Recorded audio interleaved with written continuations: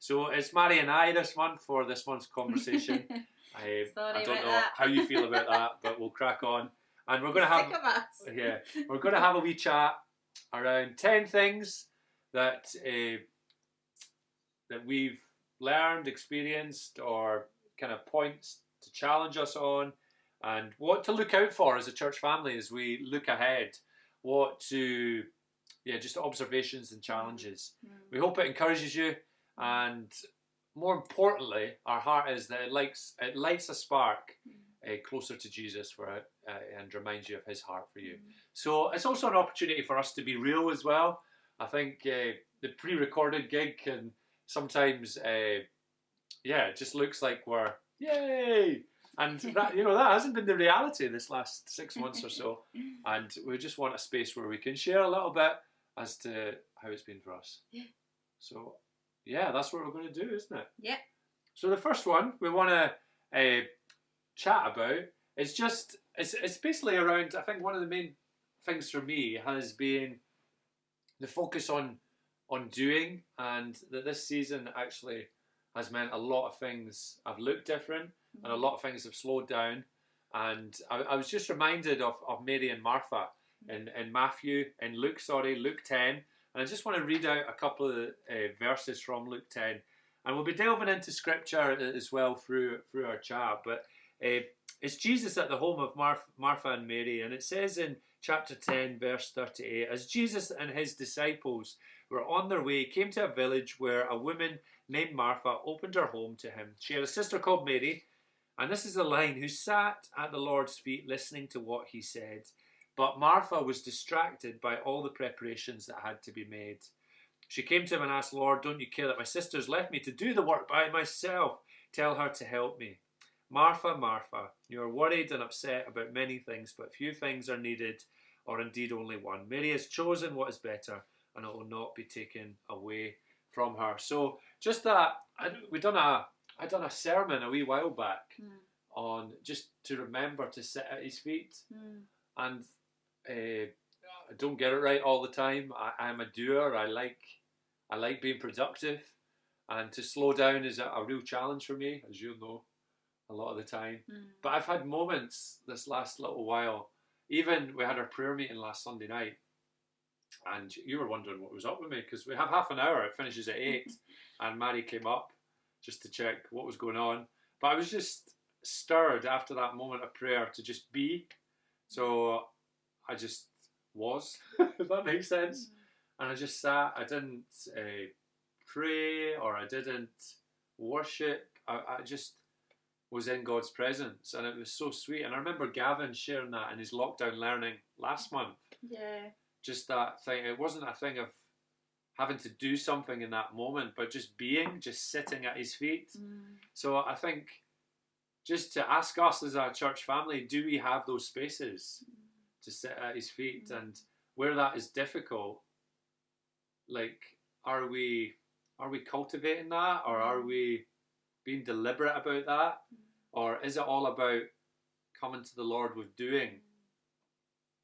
And I think that's been a real key thing for me. Have you got anything to add on that? I think as well, though, sitting at his feet doesn't have to look like sitting still in a room. It's about having that attitude of sitting at his feet, and that going about your day and going about what you're doing, having that heart of receiving and that heart of being just with God. Not distracted. Yeah. Like a mindset. Because Martha was distracted, wasn't she? Yeah. She was distracted by everything that needed done. Yeah, that's true. Okay, that's it. Yeah. I don't know. Oh well. That's my one. Yeah. Cool. What have you got, love? We're going to try and do turnabout and see how it goes. Yes. So my one is stirring an attitude of gratitude. So it's about thankfulness and encouragement. So I was just reminded, and I've mentioned it before, I think in one of my talks, when we read the communion verses that we read every time we do communion, on the night he was betrayed, the Lord Jesus, it says in the Bible, took bread and broke it. And the bread symbolised his body, didn't it? It symbolises that his body was going to be broken on the cross, and that it was going to be sacrificed for his friends. But before he did that, he gave thanks and broke it and gave it away. And that just reminds me and encourages me that in even times of real hardship and real difficulty and facing things that we might not want to face, even, that God calls us and commands us to have a grateful heart and a thankful heart, even in that season. And there's so much blessing to be had in that. And even speaking to my friends, some of you guys from church, I know have been really looking back and pondering in this season. It's been a time of reflection where you kind of can look back, can't you, and see where God has had his hand on your life, maybe all through your life, and you've not had the chance to actually sit and reflect and see that. But now that we have more time in our homes, that we're able to do that, and God is just showing us how good he's been and how faithful he's been to us over, for some of us, many, many years. And I know that to be true for me. And when I do that, when I spend that time just thinking back on each and every moment that God has weaved his hand in and through my life to this point, I'm just utterly thankful and grateful for absolutely everything. And you think, your life could be so different, but actually that he's brought you to this point right now, and in the goodness that he's had over us as a family, as a couple, personally, it's just amazing. And so I would just encourage you, even if you're feeling down and you're feeling a bit bogged down at the moment, to just look up and just reflect. And there was a season in my life, I don't know if I've mentioned this before, it was back in Ellen, and we'd just moved and we'd started a site, and we were longing for a family, and God had been speaking to me about this, about thankfulness. And there was a writer that had started journaling, and every day she would write what she was thankful for. And it might just be little things like her reflection in a puddle, or seeing her children running across a field, or anything at all. It could be a big thing, could be a small thing, but just to write them. And it was called 1,000. She wrote 1,000 things down. She had it like by her sink or something in the kitchen.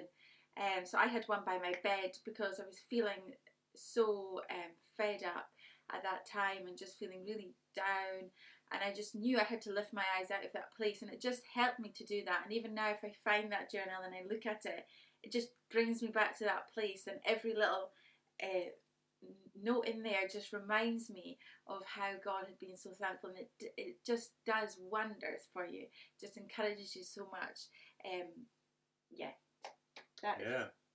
It's good. That's that. It reminds me of Joshua, when Joshua crossed the river, and the 12 memorial stones to put as a marker, as a remembering the moment. And I remember, not quite 12 memorial stones, but somebody spoke to us about keeping a little bottle of Prosecco or something just to celebrate and to stir thankfulness. Always have something that you can draw from. And somebody asked us during the middle of lockdown, have you had a chance to look back and be thankful? And dropped a bottle of Prosecco like on our front door. I can't remember if it was the same person, but it was certainly within a day, wasn't it? So we cracked open the bottle of Prosecco. We'd had a rough day. You were on the ward. You were tired, but we're like, we're going to do this. We're going to make a deliberate moment of asking each other what we're thankful for. And you're really good at the dinner table. We'll do that without fail with the boys. What are you thankful for today? Struan says mummy every day. That's why I love it. The day he says daddy, I literally will jump up and go, come on! But so sweet. It's just this discipline of, and when you're in the valleys, when life is hard, when you're struggling to see God, like, stir thankfulness. Have a look and see what around you, or where around you have you got things to be thankful for, and to mark the moment in that, to mark the moment and say, I choose to be thankful. Thank you, God, for this house. Yeah. Thank you, God, for my family. Thank you for friends. Thank you that I'm able to work through this pandemic. Thank you that I'm able to have a meal in front of me. So it's good, isn't it? And I think sometimes as well, I'm blabbing on now, but go for it. Often we as people look at I do look at the negative, and the negative is the one, if I come away and I've had at work, it's the one or two difficult things that will be in the forefront of my mind. Or maybe on a Sunday, we'll be quite critical. We'll come over and be like, oh, this wasn't, I didn't say that very well, or I could have done that better, I could have, spent more time with so-and-so. And we can be so critical. And actually, it's quite good for us. One of us will usually be up when the other's down, and vice versa. Or one of us will say, actually, isn't that amazing that we had someone give their life to Jesus? Why are we talking about these silly little things? But it is these silly little things sometimes that take over and flood our minds. So it is, good just to draw back. Good. We could do a whole talk on that, couldn't we? Number 3, there's a lot to be found in the small. It's a kingdom thing, so not to neglect it. Just a reminder for us all not to neglect it. Matthew 13 Jesus speaks about the parable of the mustard seed and the yeast. The kingdom of heaven is like a mustard seed, which a man took and planted in his field. Though it is the smallest of all seeds, yet when it grows, it is the largest of garden plants, becomes a tree, so that the birds come and perch in its branches.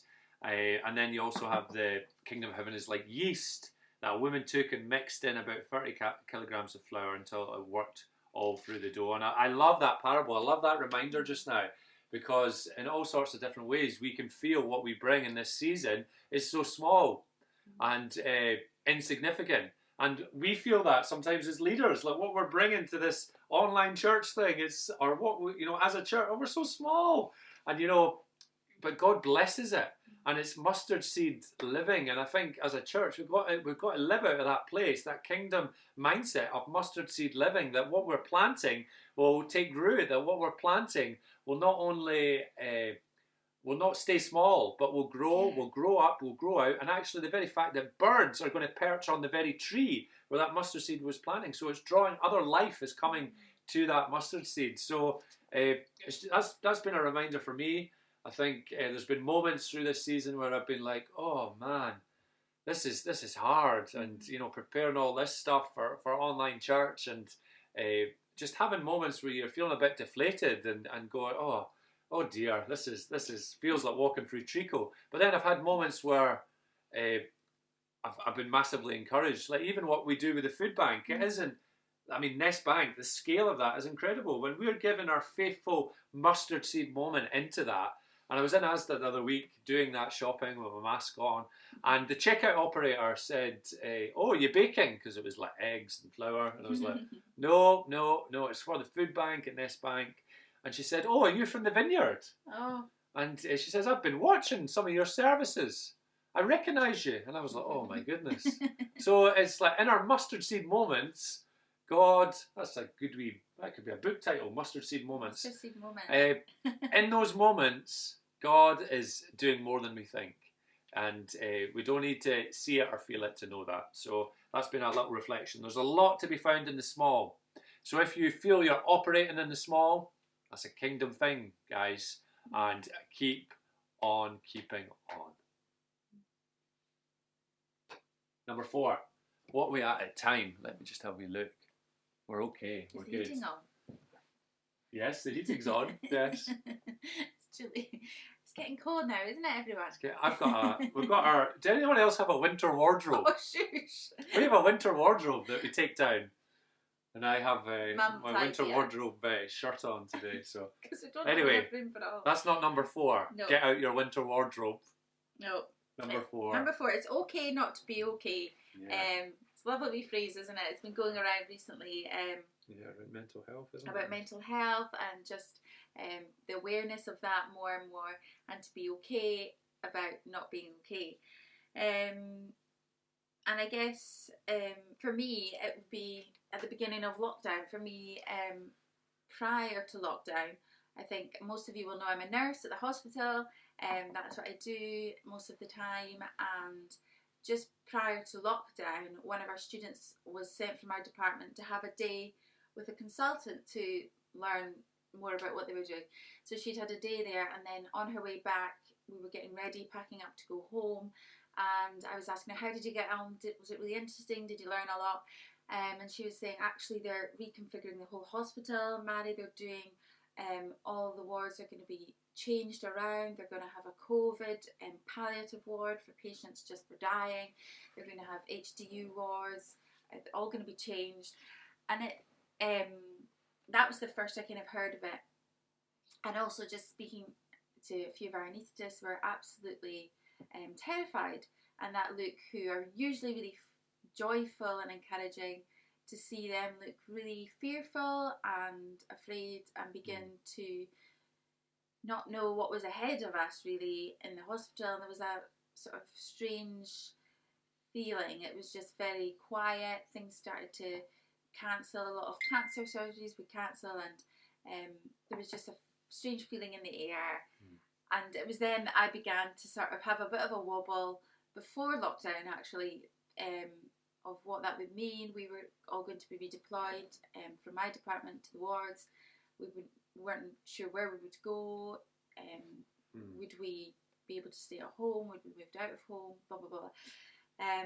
So yeah, that was when I had a bit of a freak out moment and was really upset, and the fear of the unknown, what would that mean, and not being able to see family, and not being able to have church, not being able to have a hug, my friends. So yeah. We had a good old moment together, didn't we? Yeah. It was just, I've never seen you like that. In our 11 years or so married, it was quite hard for me to, because like I was hearing about it, but like you were right in the thick. It was hard for me to comprehend, and I think, it really hit you hard, didn't it? Just the potential of what this could be, and I think it's all for feeling closed in that sense. For nursing, you go into nursing, you never think that you have to put your career ahead or what you do before your family. And a lot of us have children. We were all hugging our kids, not sure what that would look like for us, and if something were to happen, would that mean that our children would grow up thinking they chose to go to work and look after other people rather than be at home and be there for us? And these things crossed my mind in that moment, and it was horrible and horrendous. And there was a lot of us in the same boat, and thankfully it wasn't that bad with us in Inverness. We were in a ward and it was very busy, but in terms of COVID it wasn't as bad, and we pray that it won't be yet, and we won't be moved again. But yeah, so I phoned a very good friend. She calmed me right down, and we had a good cry and a pray together, and it was really lovely. And actually the things that are out with our control are out with our control, aren't they? And the things that we can control, we can control. And I think we've all probably been on bits of roller coasters for everybody, and actually there's been times where we've had those moments of freak out and times where we've been okay. So I guess it's okay it's okay not to be okay. And I was just reminded in the Psalms that they are the Psalms in the Bible, a book in the Bible written by David, are all crying out to God. There's songs of lament, really crying out to God in times of real difficulty and struggle. And he said things like, these things I remember as I pour out my soul, how I used to go to the house of God. He lifted me out of the slimy pit, out of the mud and mire, out of the anguish. The anguish increased. Rescue me, Lord. He speaks again and again about these things in the Psalms. And I would just encourage for all of us just to cry out to God that our emotions, our fears, our angers, God has given us these emotions, and it's okay to cry out to the Lord, and we should cry out to the Lord and tell him how we feel, and he will hear our cry and he will respond. So I guess that is my encouragement, to be real with yourself, to be real with your friends, and to be real with God, and be okay about that too. Yeah, it's good. It's good. And another thing for me is around. I remember watching a talk a number of years ago, and I can't even remember. I think it was Steve Furtick at Elevation Church, an American pastor, and he was chatting to an elderly man who was a retired pastor, church leader, or a leader in some sort. And he was saying, how did you in terms of the legacy and the years that you poured in, how did you survive? And the guy said one word, and he said, play. And Steve Furtick thought he misheard him and said, oh, you pray. Tell me about your prayer life. I'd love to learn about prayer. And he says, no, I play. He said, when I got home, every night without fail, whether I had an extremely tough situation to deal with, or I've had a stressful day, I rolled up my sleeves, I went into the living room and I got down on my knees and I played with my kids. And I heard that a number of years ago, and it so sustained me during this season. We have this living room converts into a WWF wrestling ring, and we just play. Yeah. We play Power Rangers and Marvel superheroes, and it's been a real life giver for me. So it's a nice short one. What are the spaces where you can just play? And enjoy. What are the spaces where you don't need to take yourself too seriously? And you might have kids at home, you might not, you might be living yourself, you might be a big kid, but what are the things that you can play that bring life and joy and enjoyment? And I just want to, I think a great thing for me over this last 6 months has been not to neglect those things, but to get down my knees, roll up the sleeves and play. So whatever, you guys will know as you listen what that looks like for you guys, and what perhaps some actions you need to take where that's been lacking, but to play, not just pray. Okay, point 6 is lean in. Don't give up on church. Is church a place of God's presence for you, or just programs? And would you have, I suppose it's looking back again, isn't it, over what we had, meeting on Sundays at church, and I wonder what that meant for you. And I wonder if you've been pondering what that meant for you. Is it been something that you've always done? Is it something that has become a bit of a habit, or is it actually pursuing God's presence and a choice to be in His presence? We love the local church, obviously. We always have done, and we always will do, and that is God's vehicle, isn't it? God loves the local church as His bride. It is His vehicle, His hope. He delights in it. It's not perfect. It is not perfect by any means, but it is family, and it's being together and belonging and having that place to be. And I just guess, isn't it great just to reflect in this time of what that means for you, and coming into His presence, and actually what is it God wants to say to me in this time on a Sunday? What is it that He is speaking to me about? And what's that going to change for me? Yeah. It's interesting, isn't it? Because everything's been taken away and stripped back, isn't it? It's all like the clearing of the temple that we spoke about earlier. And just what is church in that sense, you know? And I think, just it's good to journey that, isn't it? And to church is reflect not a meeting, on that. but it's the people, isn't it? Church is the people. But it's not about... but there's a... So we are the church. Yeah. But there's still that space for togetherness within that, and pursuing together, you know, and not just to be full of the weekly diary of loads of stuff, but it's like pursuing, is this the heart of God? Is this pursuing His presence? Is this, it's good.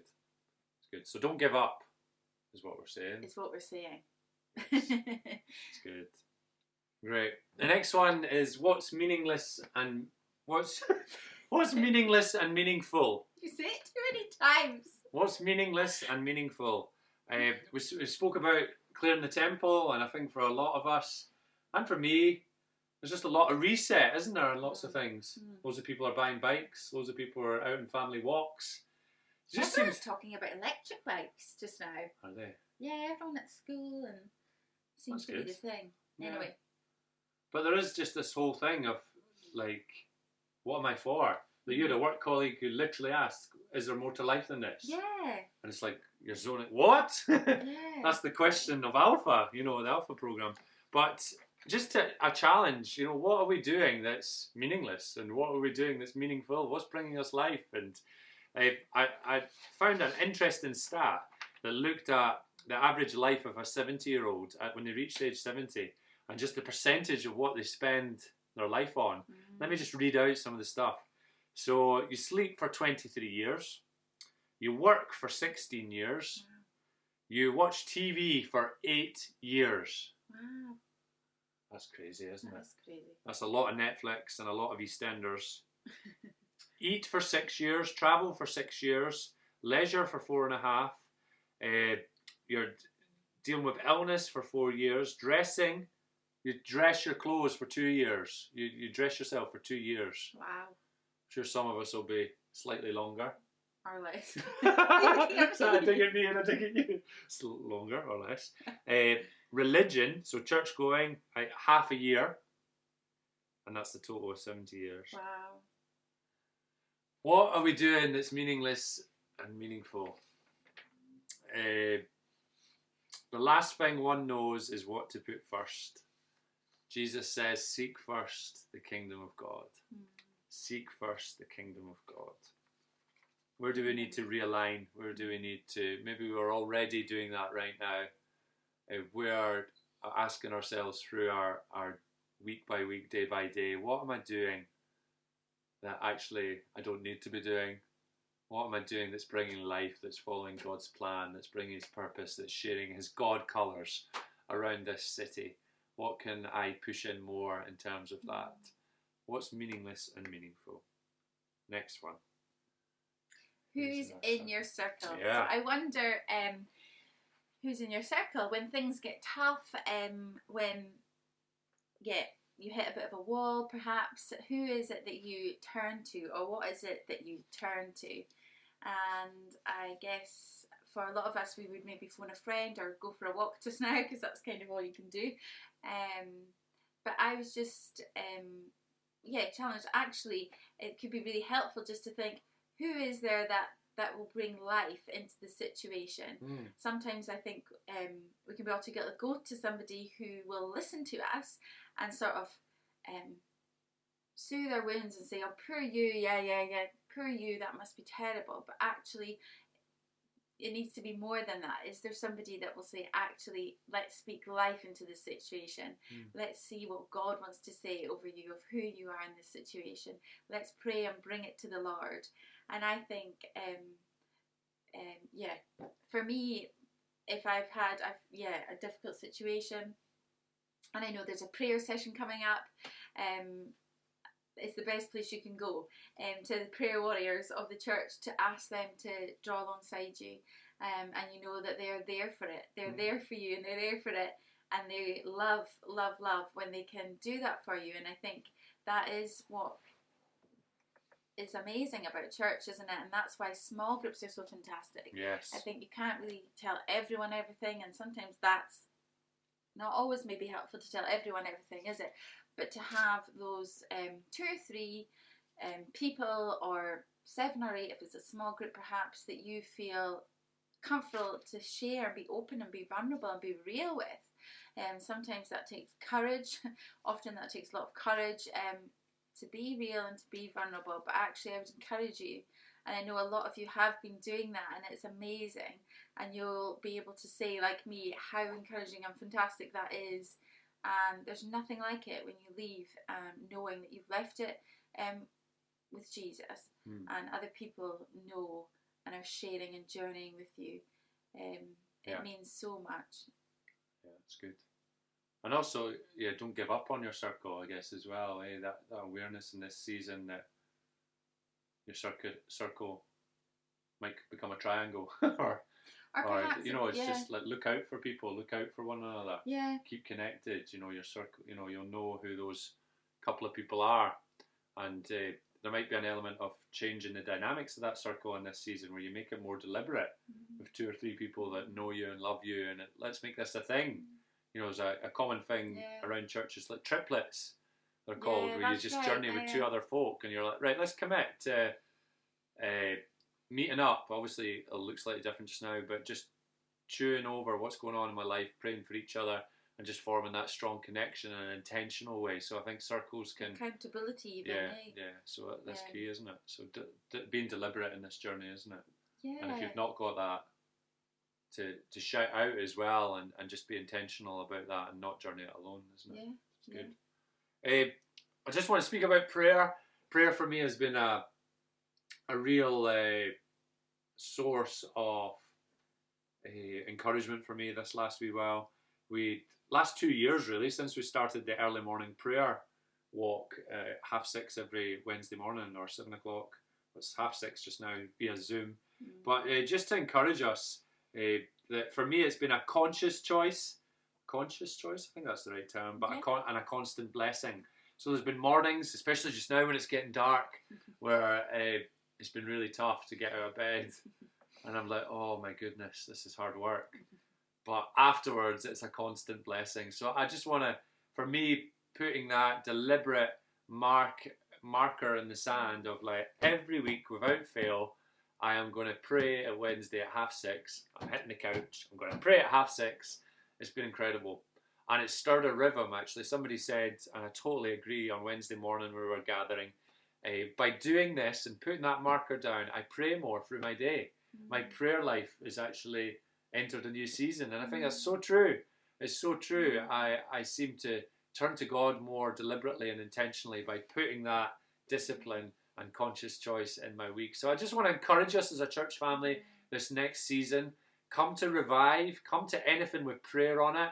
Make sure you're taking time corporately to prioritise that, but just individually as well. We've done a number of things in terms of that. I think last year we've done, say the Lord's Prayer through at some point in the day, and just have a point in your day where you say a short prayer as through what's going on in your day. But anything we do, we just want to encourage you as a church family, anything we do with prayer, the word prayer in it, like just do everything you can to connect in with it in this season, because prayer is a weapon. It's a source of connection with God.